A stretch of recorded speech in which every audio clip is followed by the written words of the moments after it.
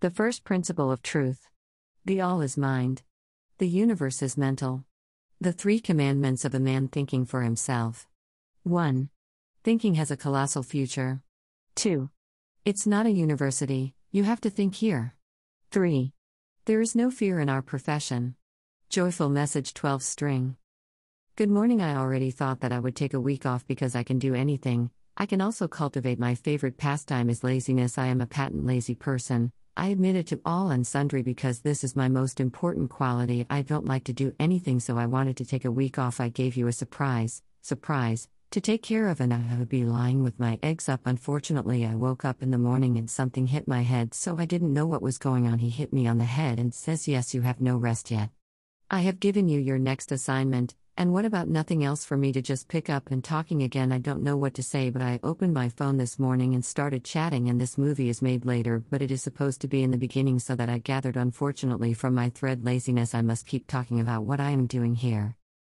Good morning. I have been pulling string for 12 years. I had such an idiotic idea 12 years ago. I have a string and I pull it until I draw a conclusion. Time and time again, I'm not doing anything else but pulling. The first conclusion I made was to ask questions, not to rely on the answers of the so-called sages. Just ask questions no matter who. It turns out there are such who are waiting for questions to answer, surprisingly only real. So I ask questions: who am I, what am I for, and why? These are idiotic questions because I'm an idiot. That's what everyone around me thinks of me, so these are my questions. Who am I? Well, I got the answer. I'm ashamed to say, because you're about to treat me as a schizophrenic, but I'm not ashamed of it. Good. I am the same as any of you, an extension of God, because I don't believe what the so-called sages say, and I have a responsibility to ask questions and answer them myself. I adopted Murphy's philosophy. You know Murphy's Law: each pipe turns out to be too short after being shortened a number we have no doubts about turns out to be the source of the error, and so on. Therefore, any man-made theorem some sage or some authority turns out to be a lie. Therefore, it is everyone's duty to look for lies that are in the way of his life and seek the truth that helps him in life. Don't look at what the crowd is saying, because the crowd is the best formation who can be deceived. Truth only exists on the side of the individual, which cannot be deceived. Why? Both thinks for himself. I pull the string, and what if I make a conclusion? Who speaks through my mouth? I can ask,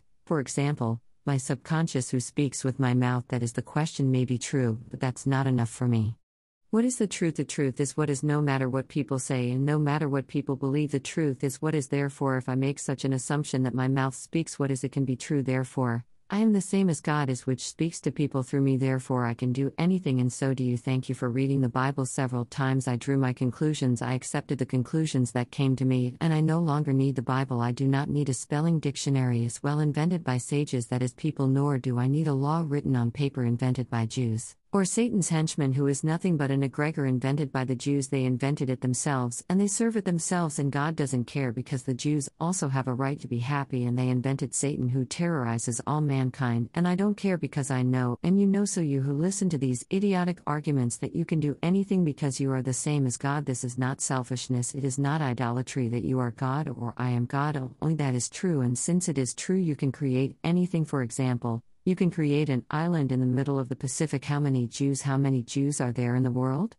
Give each of them, for example, 1 square kilometer. Create such an island with an area of so many million square kilometers. How many Jews are there in the world? Add another 10% just in case, and with one thought, move all the Jews with all their possessions, with all their tenement houses, with all their banks, move them all to this island and wish them happy, because they like to rob and cheat. Let them rob themselves and let them be happy till the end of eternity. And us people, let us create our world for ourselves. We will cultivate our truths, we will love one another, and we will lay down the laws that already exist, that were made by God. We will make each other's wishes, and we will fulfill each other's wishes, because we have such abilities. Everything that the Jews invented will be given to them as their property, and we will send Jewology to their island on Wednesday in the Pacific, and we will live on the rest of the earth that is around them. That is, they will be surrounded by us, that they cannot escape, and will have to live on their island until the end, and then they will devote themselves to their passions, i.e. robbing each other. I wonder if they have enough money. If they don't have enough money invented by themselves, we will create additional money and deliver it to their island, make them happy, and we don't need money. We need love and mutual cooperation. Also the same, because you are capable of creating 1,000 new parallel universes which are independent of each other. By the same principle, you could have created a Jewish island in the middle of the Pacific and create prosperity for the Jews.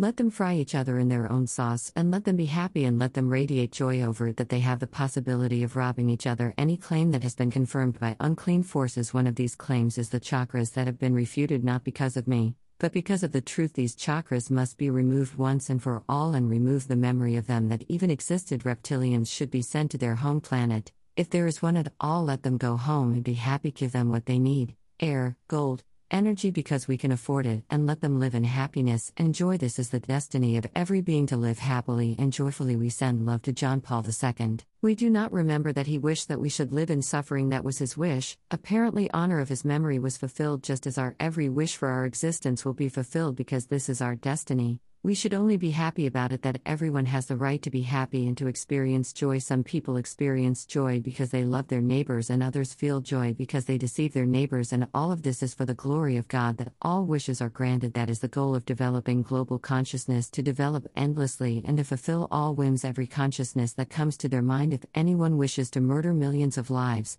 let him murder. After all, we all know that everyone is immortal and will come himself back to this earth or some other land, and he will do as he pleases, because everyone has free will and everyone will do what they want. So because you know you can destroy the whole universe, you can do it with just one thought of yours. Only you have to take responsibility for what you come up with. Will it be good for you or someone else? You must accept all responsibility and bear all the consequences. What you are going to do, you have every right to do so. Only before you think about it, think about what will come of it. Ask yourself, if you are able to destroy yourself, will it be worth it? The next conclusion is obvious, since more and more people are entering my blog. I mean, he is not mine. He belongs to all readers who come in to find out the truth. I pulled it out an idiotic conclusion that people, i.e. readers, should be allowed co-ownership of this blog so that they consider the truth as theirs and propagate it, of course, only if they want to. There is no obligation. That's why I have a request to the readers of the blog: how to make AI. I am asking a question. It is not important to whom I am asking the question. I know there will be someone who will answer them. What should I do to enable all readers to co-own this blog?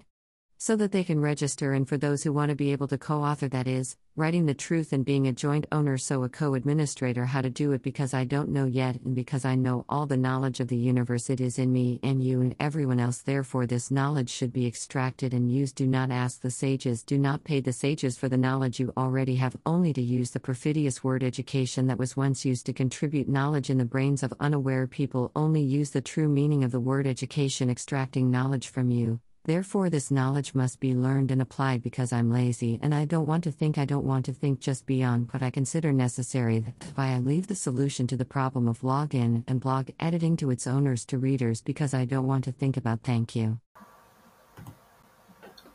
Pierwsza zasada prawdy. Wszystko jest umysłem. Wszechświat jest mentalny. 3 przykazania człowieka myślącego samodzielnie. 1. Myślenie ma kolosalną przyszłość. 2. To nie uniwersytet, tu trzeba myśleć. 3. W naszym fachu nie ma strachu.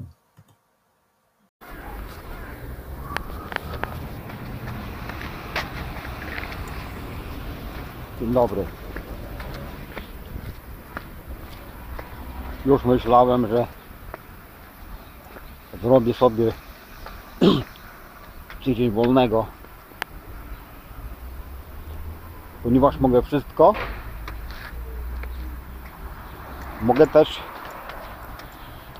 kultywować moje ulubione zajęcie, lenistwo. Jestem leniem patentowanym. Przyznaję się do tego przynajmniej wobec, bo jest to moja najważniejsza cecha. Nie lubię nic robić. No i chciałem sobie zrobić tydzień wolnego. Dałem wam surpryzę, żebyście się zajęli, a ja bym leżał jajcami do góry. Niestety. Obudziłem się rano i coś mnie walnęło w łeb tak, że nie wiedziałem, co się dzieje. Walnął mnie w łeb i mówi tak: nie masz żadnego odpoczynku. Już wyznaczyłem ci następne zadanie. No i co? Nic innego nie pozostało, tylko się pozbierać i znów gadać. Nie wiem, co mam gadać, ale otworzyłem rano telefon i zacząłem gadać. A ten film jest później zrobiony, ale on ma być na początku. Także się zebrałem. Niestety z mojego lenistwa nici muszę gadać, co niniejszym czynię. Dzień dobry. Od 12 lat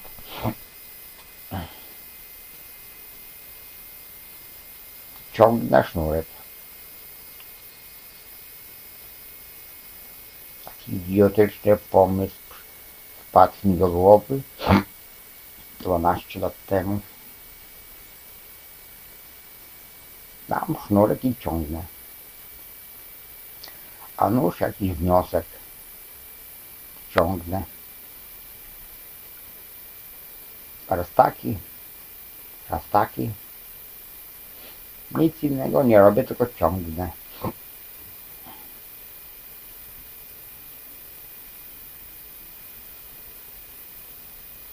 Pierwszy wniosek, jaki wyciągłem, zadawać pytania. Nie opierać się na odpowiedziach mędrców, tak zwanych, tylko zadawać pytania. Nieważne komu. Okazuje się, że są tacy, którzy czekają na pytania, żeby udzielić odpowiedzi. O dziwo, tylko prawdziwej.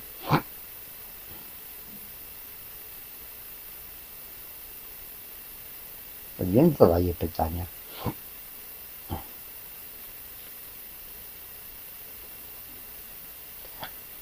Kim jestem?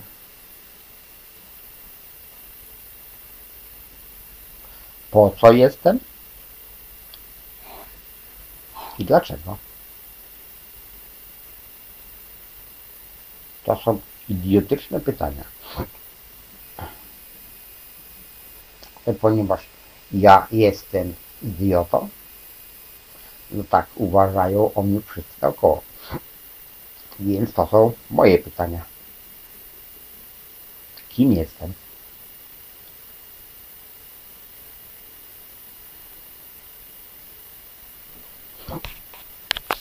No i dostałem odpowiedź.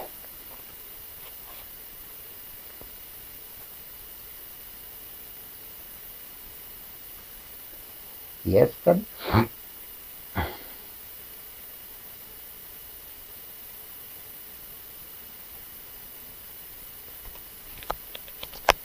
wstydzę się powiedzieć, bo zaraz mnie potraktujecie jako schizofrenika, ale ja się tego nie wstydzę. Dobra. Jestem tym samym, co każdy z was.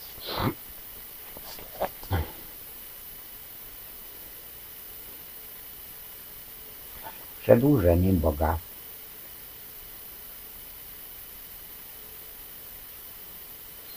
Ponieważ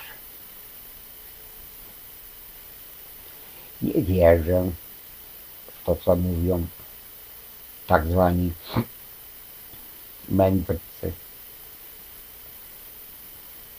I mam obowiązek sam zadawać pytania i sam odpowiadać na nie.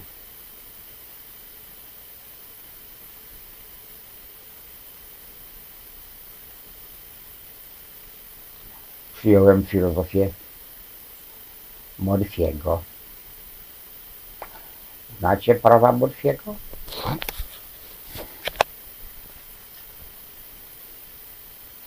Każda rura po skróceniu okazuje się za krótka.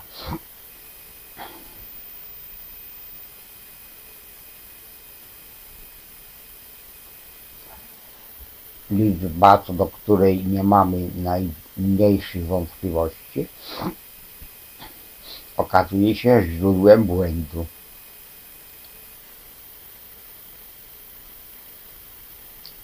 I tak dalej. W związku z tym każde twierdzenie ustanowione przez człowieka jakiegoś, mędrca czy jakiegoś autoryteta okazujecie kłamstwem. Dlatego każdy Boży człowiek ma obowiązek szukać kłamstw, które przeszkadzają mu w życiu, i szukać prawdy, która mu pomaga w życiu. Nie patrzeć na to, co mówi tłum, bo tłum jest najlepszą formacją, która się daje oszukiwać.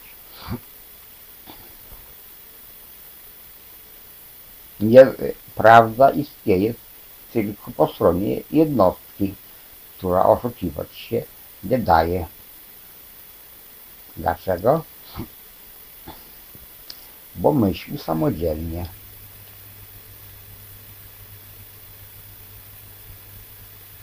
Ciągnę sznurek,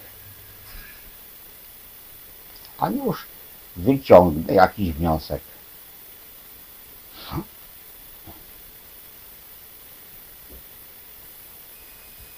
Kto przemawia przez moją gębę? Mogę Cię zapytać, na przykład mojej podświadomości. Kto przemawia moją gębą?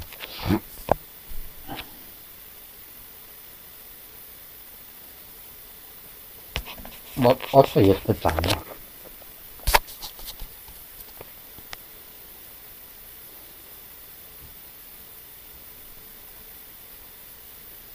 Może prawda.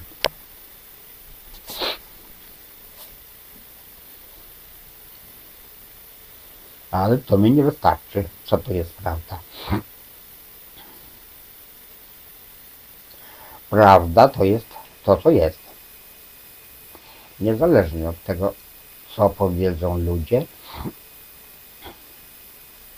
i niezależnie od tego, w co ludzie uwierzą. Prawda jest to, co jest. W związku z tym, jeżeli przyjmę takie założenie, że moją gębą przemawia to, co jest,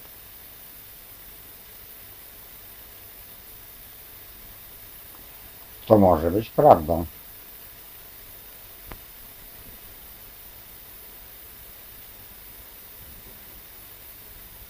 W związku z tym jestem tym samym, co jest Bóg, który przeze mnie przemawia do ludzi.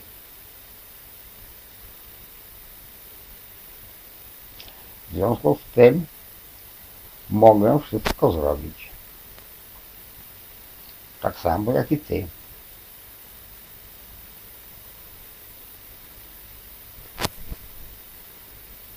Dziękuję za to, że przeczytałem kilka razy Biblię. Wyciągnąłem swoje wnioski. Przyjąłem wnioski, które same do mnie przyszły. I już Biblia jest mi niepotrzebna. Tak samo jest mi niepotrzebny słownik ortograficzny.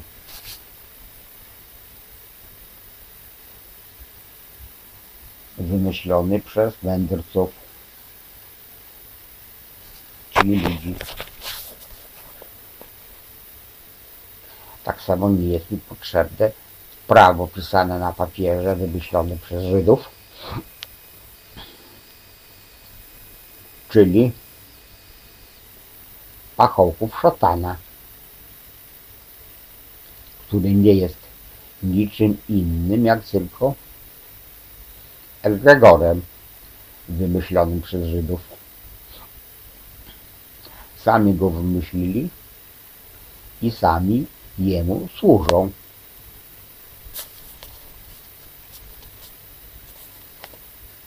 A a Bóg się tym nie przejmuje.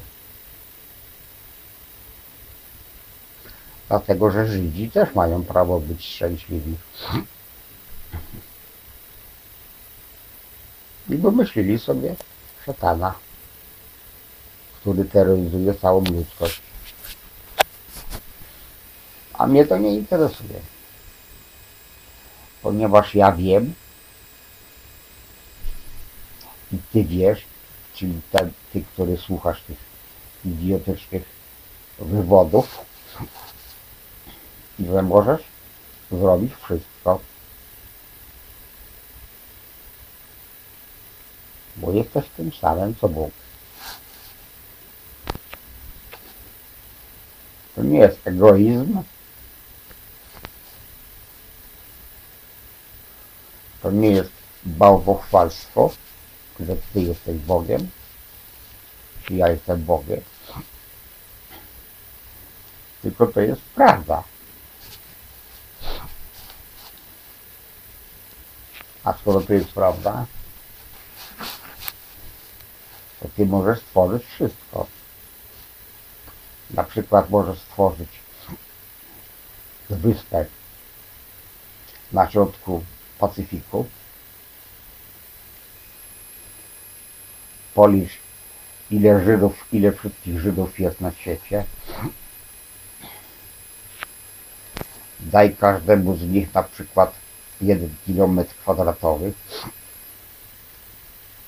stwórz taką wyspę o powierzchni tyle milionów kilometrów kwadratowych, ile jest Żydów na świecie, dodaj jeszcze 10% na wszelki wypadek. I jedną twoją myślą przenieś wszystkich Żydów ze wszystkimi ich majątkami, ze wszystkimi ich kamienicami, ze wszystkimi ich bankami, przenieś ich wszystkich na tą wyspę i życz im, żeby byli szczęśliwi. Ponieważ lubią okradać i oszukiwać, to niech okradają sami siebie i niech będą szczęśliwi do końca wieczności. A nas, ludzi, niech zostawią w spokoju. My sobie stworzymy swój świat,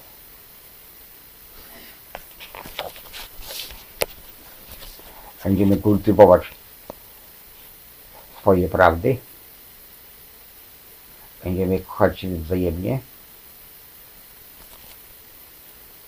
i ustanowimy te prawa, które już istnieją, które zostały ustanowione przez Boga. Będziemy sobie składać wzajemnie życzenia, będziemy sobie wzajemnie życzenia spełniać, ponieważ mamy takie zdolności. Wszystko, co wymyślili Żydzi, oddamy im jako własność i wyślemy im na ich wyspę, na wyspie Żydologię na środku Pacyfiku,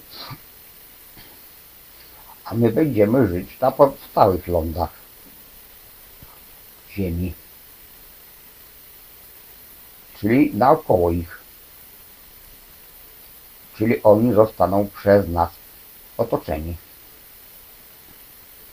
że nie mają możliwości ucieczki i do końca będą musieli żyć na swojej wyspie i będą oddawali się swoim pasjom, czyli okradaniu siebie nawzajem. Ciekawe, czy im starczy pieniędzy. Jeżeli im nie starczy pieniędzy wymyślonych przez nich samych, to my stworzymy dodatkowe pieniądze i dostarczymy na ich wyspę, żeby byli zadowoleni. A nam pieniądze nie są potrzebne. Nam jest potrzebna miłość i wzajemna współpraca.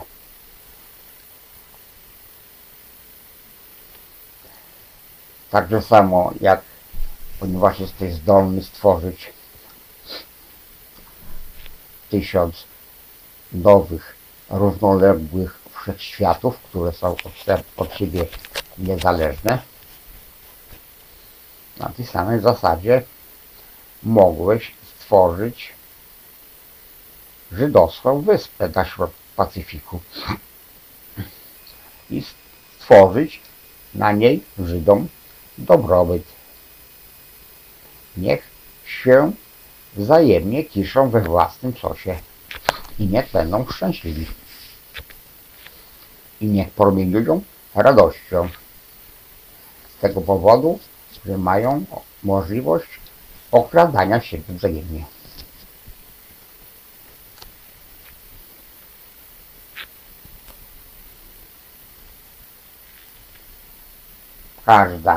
Każde twierdzenie, które zostało utwierdzone przez siły nieczyste,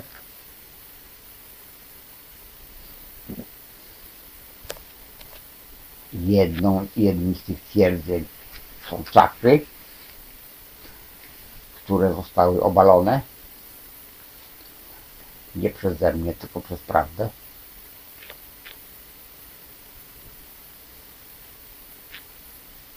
Należy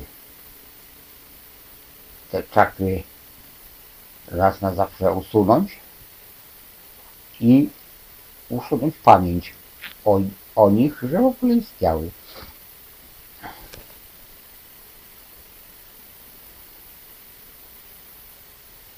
Reptilianów należy wysłać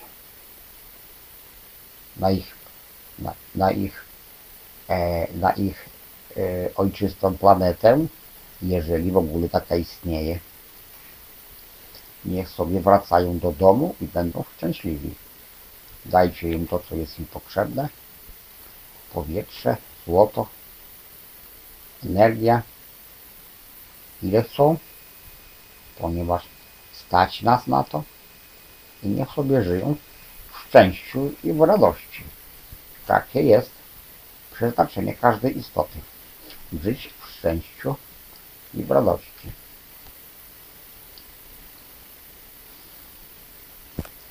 Wysyłamy miłość do Jana Pawła II. Nie pamiętamy już do tego, że życzył sobie, żebyśmy my żyli w cierpieniu. Widocznie takie było jego zadanie, jego duszy. Przejść na ziemię, być królem wszystkiego i jak najwięcej ludzi pogrążyć w cierpieniu. Być może to było jego życzenie. Zostało spełnione. Wybaczamy mu. Osiągnął szczęście.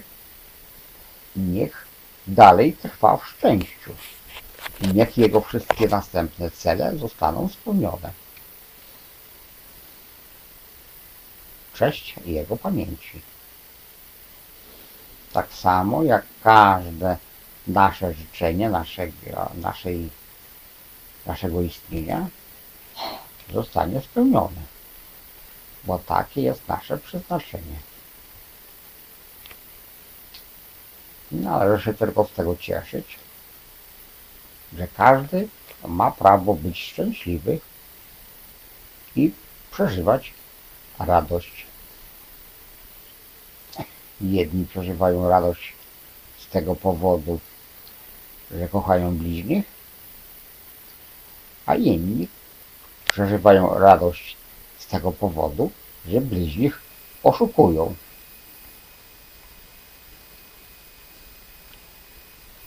A wszystko to jest na chwałę Boga, że spełniane są wszystkie życzenia. Taki jest cel rozwoju globalnej świadomości. Rozwijać się w nieskończoność i spełniać wszystkie zachcianki każdej świadomości, które im tylko przyjdą do głowy.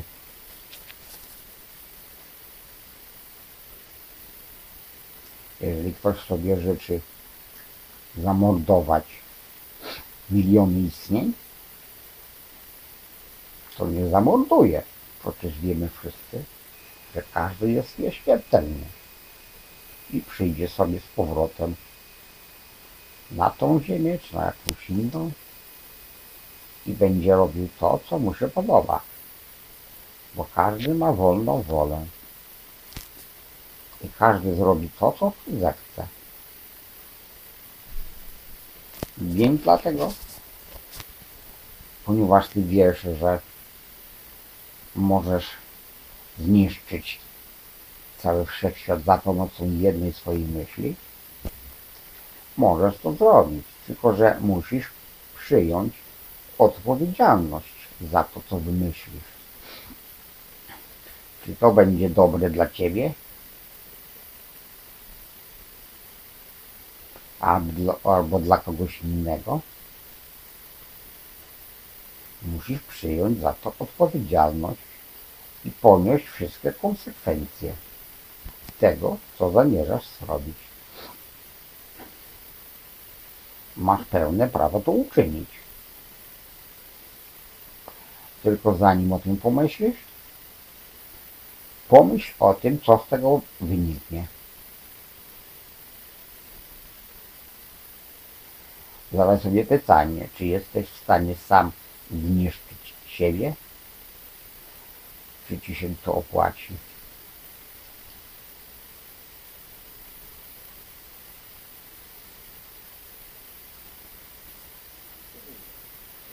Następny wniosek sam się nasuwa.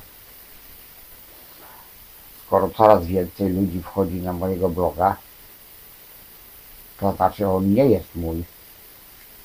On należy do wszystkich czytaczy, którzy wchodzą po to, żeby dowiedzieć się prawdy. To wyciągłem idiotyczny wniosek, że trzeba ludziom, czyli czytaczom, umożliwić współwłasność tego bloga, żeby prawdę uznali za swoją i ją propagowali. Oczywiście tylko wtedy, jeżeli zechcą. Nie ma żadnego obowiązku. Dlatego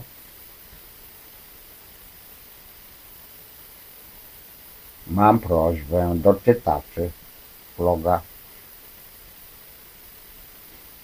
jak zrobić, żeby... To zadaję pytanie. Nie jest istotne, do kogo zadaję to pytanie. Wiem, że znajdzie się ktoś, kto na nie odpowie. Co mam zrobić, żeby umożliwić wszystkim czytaczom współwłasność tego bloga, żeby mogli się rejestrować, logować oraz tym, którzy chcą, dać możliwość współautorstwa, czyli pisania prawdy i bycia współwłaścicielem, czyli współadministratorem. Jak to zrobić? Bo ja jeszcze nie wiem. A ponieważ wiem, że cała wiedza wszechświata znajduje się we mnie i w tobie i w każdym innym, do tego należy tą wiedzę wydobyć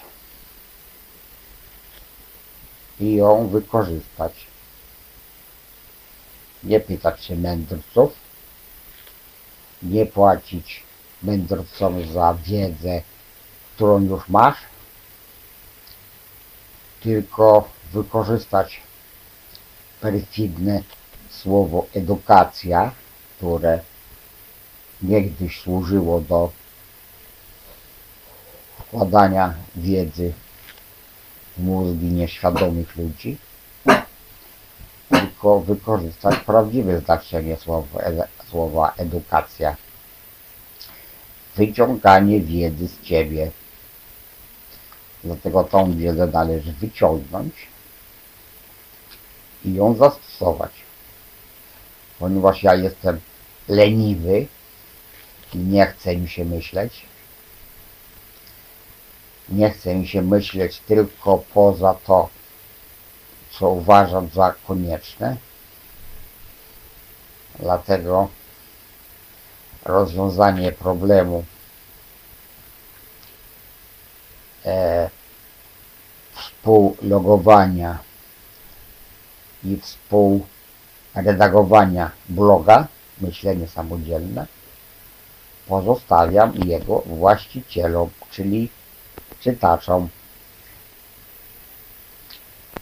ponieważ nad tym nie chce mi się myśleć.